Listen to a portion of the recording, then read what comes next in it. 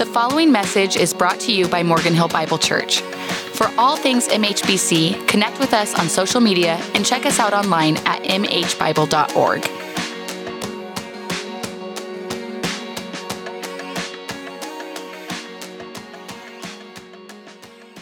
I thought before we jump into today's text, just give us a little on-ramp into where we've been. We haven't been in Acts for a couple weeks, but we're jumping back into the book of Acts. We've been working through this great book written by Luke, the same author who wrote the Gospel of Luke, and it really chronicles the acts of Jesus in the Spirit through this early church, the first generation. And we're actually going to be jumping in. If you have the PDF that we handed out, or in your Bibles, turn to Acts chapter 15. So chapter 15 is this crucial climax of the whole story. Luke has been building to this moment in many different ways. And so actually there's this clash, this tension that's been brewing around the question of Jews and Gentiles. Jesus was the Jewish Messiah, sent as the fulfillment of the whole Hebrew Scriptures. And so it makes sense that it started off as a Jewish movement centered around the temple and the synagogue. And then all throughout the book of Acts, though, Luke's been hinting at and showing us stories of God actually breaking down some barriers and reaching out into a more multi-ethnic community of faith. That started all the way back in chapter 2 with Pentecost, and the Spirit came out and had the disciples speaking in the languages of all the people in Jerusalem, all over the known world. And we keep seeing these stories happening where people are rubbing up against what does it really mean to be a part of the family of faith? Does it mean that I have to become Jewish, or can I remain outside in some other ethnicity, culture, background? What does it actually mean for me to become a follower of Jesus? Another big moment was chapter 10 with Peter. We were kind of following Peter's life for a while, and Peter in chapter 10 gets this great vision, and he's sent to Cornelius, this Roman centurion, and he preaches the word there, and the Holy Spirit falls on these Gentiles the same way that the Holy Spirit fell on the believers at Pentecost. And so it started to raise this question, what is God up to? He seems to have granted these Gentiles the same Spirit that he gave to the Jewish people, and what's going on there? Part of the book of Acts, we see this overlap between Peter and Paul. These are really the two biggest characters besides Jesus himself in the book are Peter and Paul. First half is a lot about Peter, and then they overlap their stories back and forth for a couple chapters. And then the second half, actually starting in chapter 15 for the rest of the book, it's all Paul. We don't hear about Peter anymore after today. And so we start to see Paul. Paul was a persecutor of the church in chapter 8. And then in chapter 9, meets Jesus on the road and becomes one of its most ardent followers and proclaimers of truth. It was this radical transformation. And so we're actually, if you're tracking with us, the last time we were in Acts, we were in chapter 12. I'm jumping forward to chapter 15. I didn't forget, but I do want to give us a quick little overcast of what happened. So chapter 13 and 14 are all about Paul and Barnabas, his partner. Paul was leading a church in Antioch, the first truly multi-ethnic church in the first century. And then the church in Antioch called them, God anointed them to go and start planting churches all over. And so Paul and Barnabas are going around and planting churches. They're reaching Jews and Gentiles. And so we see chapter 13 and 14 we start to see Paul coming into his ministry and realizing that God has set him apart as an instrument to proclaim God's truth to both Jew and Gentile alike. And so they're seeing a lot of movement, they're seeing a lot of stuff happening, and it's all building to this moment in Jerusalem in chapter 15, where now they really have to come to a decision. What's really going on here? Were these some outliers, but really this should be a Jewish movement, or what are we going to do? So I'm going to pray for us, and I want to read this whole text. It's 30 verses, so it's a lot to take in. Maybe just get into the right headspace, though. Reading a lot of scripture is great. I love doing this. And imagine you were one of these leaders in the church. And for you, growing up, your ancestors, all of your family line that you, as far back as you can think of, knew that God had given you this great gift of his law, of the Hebrew scriptures, and you were trying to follow God as best as you can. God sent his son, Jesus, as a fulfillment of everything that you had hoped for. But now it seems like what God is doing is actually clashing and almost negating everything that you had once known about him. Like it was really radical. The sorts of ideas that Gentiles could come into the faith outside of becoming Jewish, it would be like if I were to stand here today and say, all right, to be a Christian, we should actually not pray or read our Bible anymore. Like if I were to tell you that, you'd kick me out of here. It's clearly, I've gone off the rails a little bit. But if that's the sort of sentiment that I was giving you today, you'd say that can't be, that doesn't sound like the Christianity that I've known about. Right? That's the kind of feeling that you would get if someone in the first century came into the church and said, you know what, you don't have to be circumcised anymore to follow Jesus. Like that, just kind of in that kind of emotional space is where we're at. So it kind of makes sense why we have this kind of tension brewing in the church today. So let me pray for us, and then I'm going to read. Just kind of imagine yourself in this moment. There's a council happening, and they're trying to deliberate and discern God's will and figure out, God, what are we supposed to do about all of this? So, Jesus, we welcome you in this space. We thank you for gathering us here and just for the chance to dive deeper into your word. Would you pique our curiosity? Would you challenge us, Lord, in our own place, in our own faith, in our communities today? And God, would you encourage us and allow us to worship you and give you glory as we dive deeper into your word? We thank you, Lord, in Jesus' name. Amen. So Acts chapter 15, starting at verse 1. So some men came down from Judea and were teaching the brothers, unless you are circumcised according to the custom of Moses, you cannot be saved. And after Paul and Barnabas had no small dissension and debate with them, Paul and Barnabas sent some of the others were appointed to go up to Jerusalem to the apostles and the elders about this question. So, being sent on their way by the church, they passed through both Phoenicia and Samaria, describing in detail the conversion of the Gentiles, and brought great joy to all the brothers. When they came to Jerusalem, they were welcomed by the church and the apostles and the elders, and they declared all that God had done with them. But some believers who belonged to the party of the Pharisees rose up and said, it is necessary to circumcise them in order them to keep the law of Moses. The apostles and elders were gathered together to consider this matter. And after there had been much debate, Peter stood up and said to them, brothers, you know that in the early days God made a choice among you, that by my mouth the Gentiles should hear the word of the gospel and believe. And God, who knows the heart, bore witness to them by giving them the Holy Spirit, just as he did to us. And he made no distinction between us and them, having cleansed their heart by faith. Now, therefore, why are you putting God to the test by placing a yoke on the neck of the disciples that neither our fathers nor we have been able to bear? But we believe that we will be saved through the grace of the Lord Jesus, just as they will. And the assembly fell silent. And they listened to Barnabas and Paul as they related what signs and wonders God had done through them among the Gentiles. After they finished speaking, James replied, brothers, listen to me. Simeon has related how God first visited the Gentiles to take from them a people for his name. And with this, the words of the prophets agree, just as it is written, after this, I will return and I will rebuild the tent of David that has fallen. I will rebuild its ruins and I will restore it, that the remnant of mankind may seek the Lord and all the Gentiles who are called by my name, says the Lord, who makes these things known from of old. Therefore, my judgment is that we should not trouble those of the Gentiles who turn to God, but should write to them to abstain from the things polluted by idols and from sexual immorality and from what has been strangled and from blood. For from ancient generations, Moses has had in every city those who proclaim him, for he is read every Sabbath in the synagogues. Then it seemed good to the apostles and the elders with the whole church to choose men from among them and send them to Antioch with Paul and Barnabas. They sent Judas, called Barsabbas, and Silas, leading men among the brothers, with the following letter. The brothers, both the apostles and elders, to the brothers who are of the Gentiles in Antioch and Syria and Cilicia. Greetings.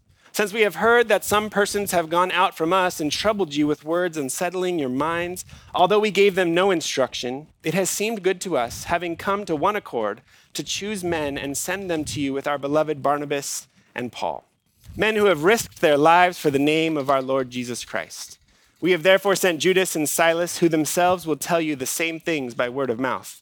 For it has seemed good to the Holy Spirit and to us to lay on you no greater burden than these requirements, that you abstain from what has been sacrificed to idols, and from blood, and from what has been strangled, and from sexual immorality. If you keep yourselves from these, you will do well. Farewell." So when they were sent off, they went down to Antioch, and having gathered the congregation together, they delivered the letter. Okay. So you can imagine that this was actually a condensed version of the actual conference. I'm sure it lasted all day. That only took a couple minutes to read. But that was a lot to kind of take in, to kind of think through, okay, what were they talking about? Why was this such a big issue? But again, the way even Luke is writing this story for us, he's really highlighting chapter 15. This was a very climactic moment. I mean, if you think about it, if they had decided differently in this council, almost all of us would probably not be here today. It would have remained, that Christianity would have remained a Jewish religion. But this was a turning point where God was saying, no, I'm doing a new thing, and we're going to bring the Gentiles, full members of my family, to have a seat at the table. And so this is a really important decision that they're making today. There are two big ideas that came out for me as I was studying this text and just kind of pondering through it. One, there's actually I feel like it's a great case study on discerning God's will.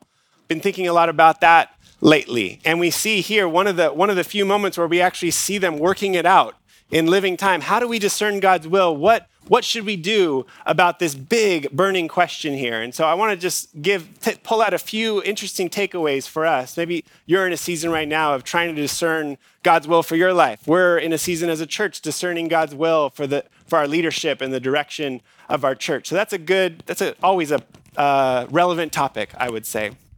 And then second, the actual decision that they're making has to do a lot with the actual characteristics of the church. What does it mean to be a part of the community of those that are trying to follow Jesus? And there's a couple clear ideas here that I see repeated all throughout the New Testament. So what does it actually mean? What are some characteristics that we could take away? If we call ourselves part of Jesus's community, what does that mean for us? So I'll start with kind of discerning God's will. And they start with looking back and just recounting, what has God been up to? It's been probably about 15 or 20 years since Acts chapter 2.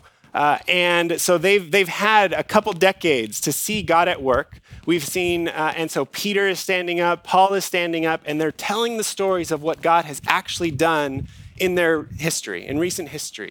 And so that's, I think, really important to just stop and say, well, God, what have you been up to? What have you actually been doing in my life, in my community, in the past year, in the past couple of years? And that can actually begin to bring up some questions. Like, okay, God, you did something over here that I wasn't expecting. Maybe that's going to make me stop and pause and ask some questions. We might say, eventually someone might have said, hey, you know what, it says this in the Bible. Maybe we should start thinking about Gentiles being full members of the family. Someone might have eventually done that through a Bible study.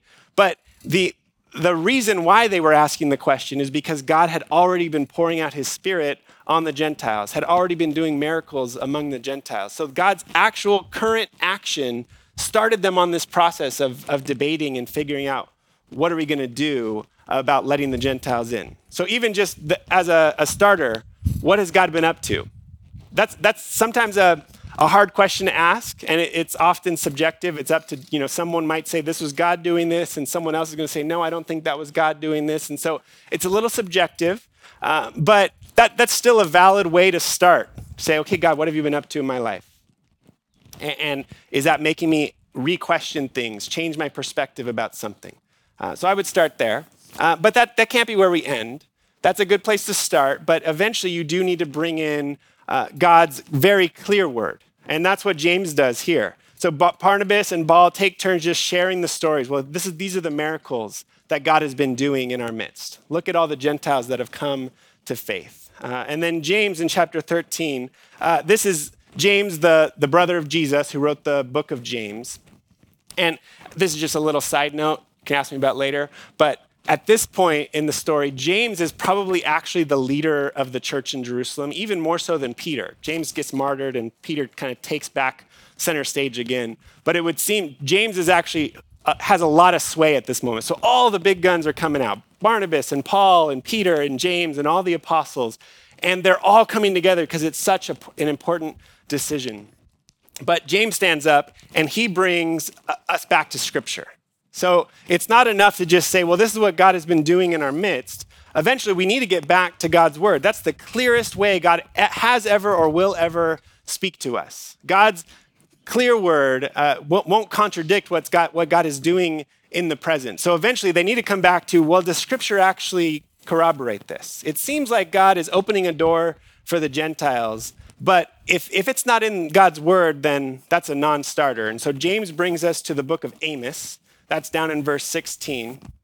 And he quotes from one of the many prophecies he could have pulled from. He could have pulled from Isaiah 49 or several other places where God actually says, hey, actually, my plan has always been to open a door for the Gentiles.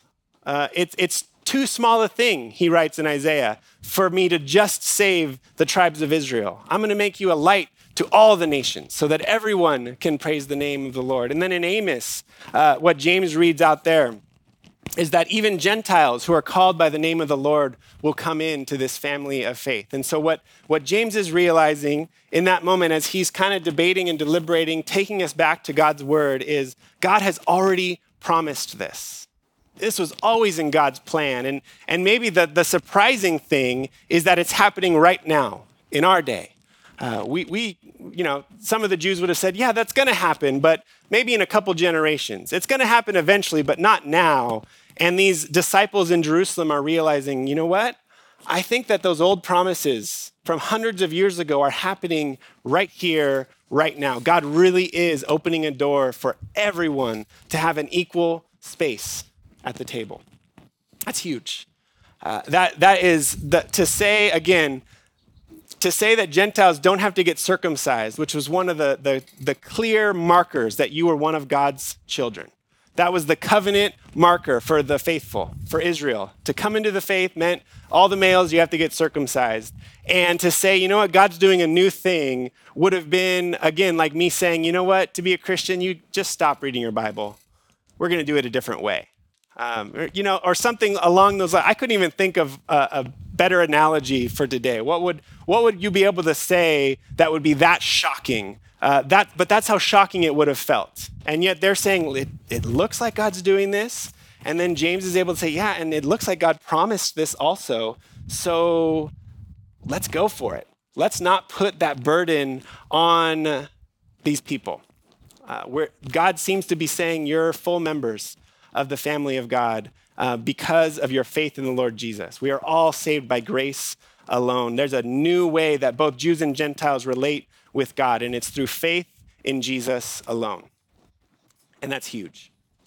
And so they all decide. They come together with one accord, it says, and they decide to write a letter to kind of help quell these problems that are popping up, because there's been groups of Christians going around telling all these Gentiles, hey, it was great that you believed, but now you really need to get circumcised and start following all of the laws of Moses. And it was causing a lot of problems.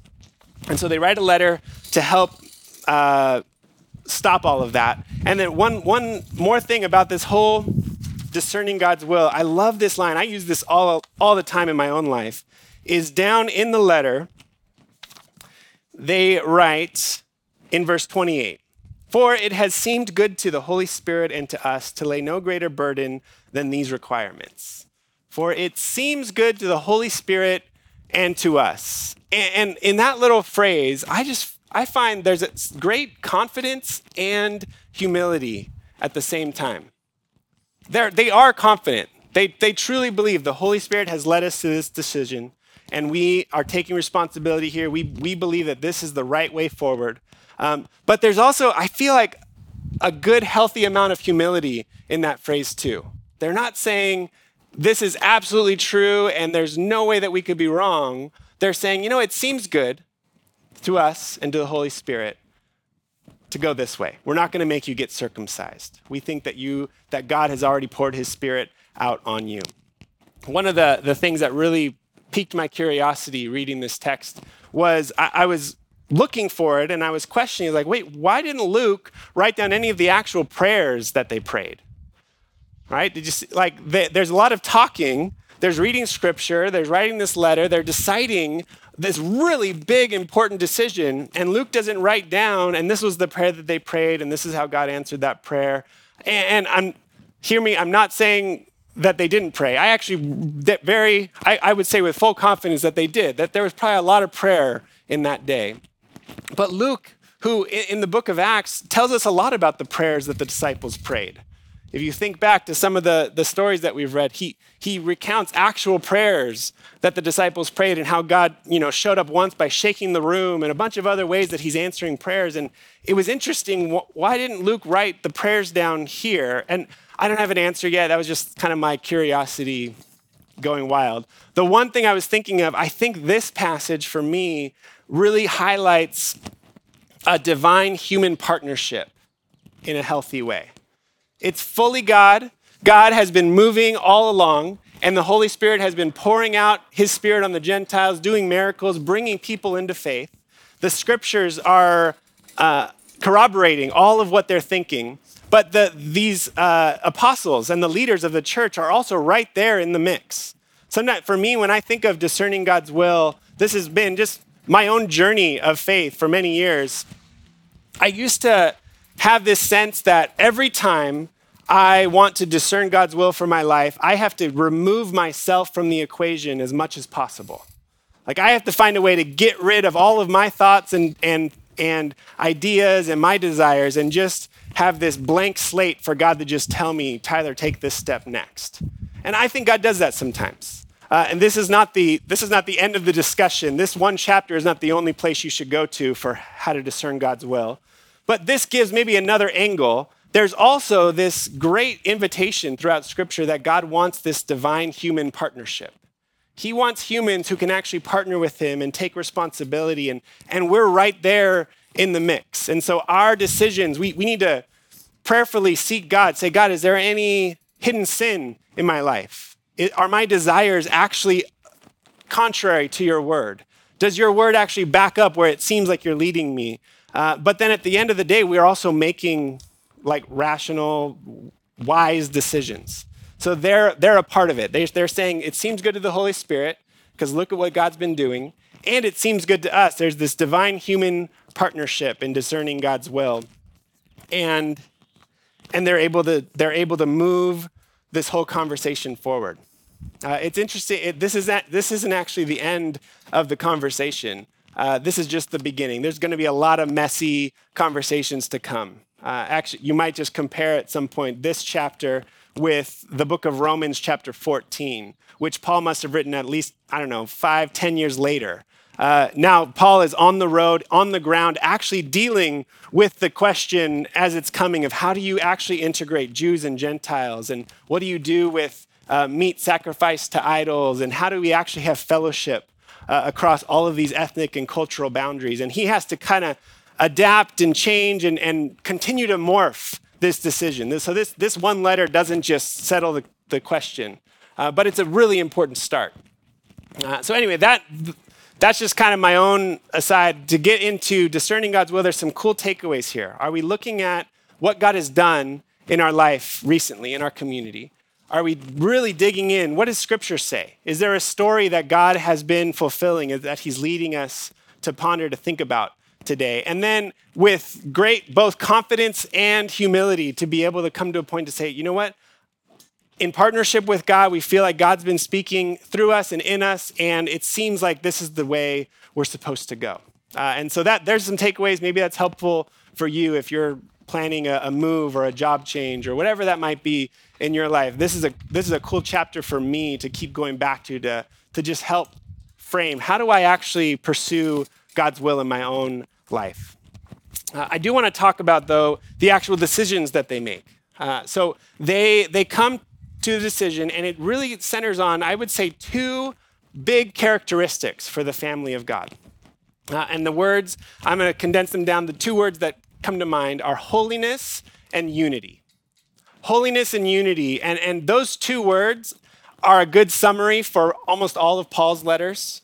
Most of the New Testament, in essence, is trying to answer the question, how do we be a people that are holy, set apart for God, and united? Holiness and unity. Another way to put it might be with Jesus' famous summary of the whole Old Testament. Do you remember that? He's asked, what's the most important law, Jesus? And he says, well, the first one is to love the Lord your God with all your heart, mind, soul, and strength. The second is to love your neighbor as yourself, to love God and to love others. And Jesus says that summarizes the entire Hebrew Bible. That's pretty good. And so holiness, we might say holiness is how do we love God? We're supposed to be a people set apart for God, following after God with our lives full of purity, with our mission. Are we actually joining God in the world? Are we becoming more and more like Jesus every day? All of that kind of would be summarized by that word holy. And then unity is how are we actually loving others? Are we loving our neighbors? Are we actually able to have true fellowship across ethnicity, culture, backgrounds, all different ways of life? Are we actually a people that look like the great multi-ethnic vision of God's kingdom? And so what does it look like to be united? And the reason I bring those two up, I see those here, but they're actually really, really hard to do together. Holiness and unity, they're actually much easier if you just cut one of those out of the equation. I mean, think about holiness, a life set apart for God. Well, it's not a walk in the park, but it's a lot easier if you don't care about unity. Because all I have to do is I just stop interacting with people that I don't like. I just stop interacting with people that don't believe everything exactly like I believe it. And then my community might get smaller and smaller and smaller, but hey, we are the holy ones, right? You may have experienced groups like that. When it gets really bad, that's where it turns into a full, almost like a cultic atmosphere. And there are religions and ways of trying to follow God in the world that have become so insular that really they just keep cutting people out of their lives so that they are the holy ones and, they don't believe the right thing, so let's get rid of them. So holiness, we can do that if we don't care about unity. But then on the other side, unity becomes really, really easy if you don't care about holiness, right? If if I'm just going to go with the cliche word of the day is tolerance, and I just say, you know what, I'm not going to ever bring up hard issues, and you can believe what you want to believe, and you can act how you want to act, and we don't care at all about how your morality or your beliefs or anything like that. We're just going to be blanket tolerant. We can have great unity, full of love, but we don't ever talk about anything very deep. And so unity by itself is really easy, and holiness by itself is relatively easy, but to bring those two together is really hard. To say we are absolutely focused. We have to remain true to God, to God's word. We want to be set apart, a people holy for the Lord. And we actually want to love all of our brothers and sisters in our community. And we want to be a community where people can have differences and different backgrounds and come together and remain united. Unity is not unity toward, me as the speaker up here or toward a particular leader. Unity is toward Jesus. Are we able to be united toward Jesus and wholly set apart for God? One kind of an example that just made me laugh just this week was I was talking about this sermon with Ricky, one of our other pastors here. And Ricky and me, I argue with him about the Bible more than almost anybody.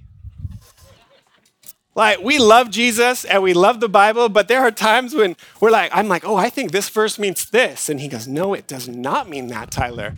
And so I think we spent a good 2 hours just chewing up different theologies and trying to get into the Bible. And we were landing on different sides, and we do this all the time. And honestly, I would have it no other way. I love that guy. And I love the questions that we have, and we kind of prod at each other. And honestly, every single time I walk away, and it has shaped my own assumptions. And so when we dig in and get kind of heated and start to argue about different beliefs and different ways of interpreting parts of Scripture, or whatever it might be, we come away, and I think we both grow from it. because we're also absolutely united. We know that we love each other, we love Jesus, and our first and foremost authority is God's word sitting in front of us. And so when we're chewing it up, it's not a way of me saying, you know what, Ricky doesn't believe about, he doesn't read Romans 5:1 the same way as I do. I should just stop hanging out with him. Of course not, And so that was just one example that was just happening this week of like, how do I pursue, I love God, I love God's word, but we should actually be a community here. Let's talk about Morgan Hill Bible Church. We should be a community where people can come together with different theologies and different ideas about, end times or predestination or some of the nice buzzwords that we talk about in the church. And it's a good thing to figure out how do we maintain our differences and our uniqueness and come together and say, yeah, but we love Jesus. God's word is still important. We are united around Jesus. And so that's what they're trying to figure out here. They're saying, you know what, we're not going to make them be circumcised. But we know that we're all saved by the love of Jesus, by his grace alone. And so how do we do that? One a really interesting question that comes up, if you're reading this text carefully, comes up at the end. Okay, so you're like, okay, so they said that they don't have to follow the law. Great.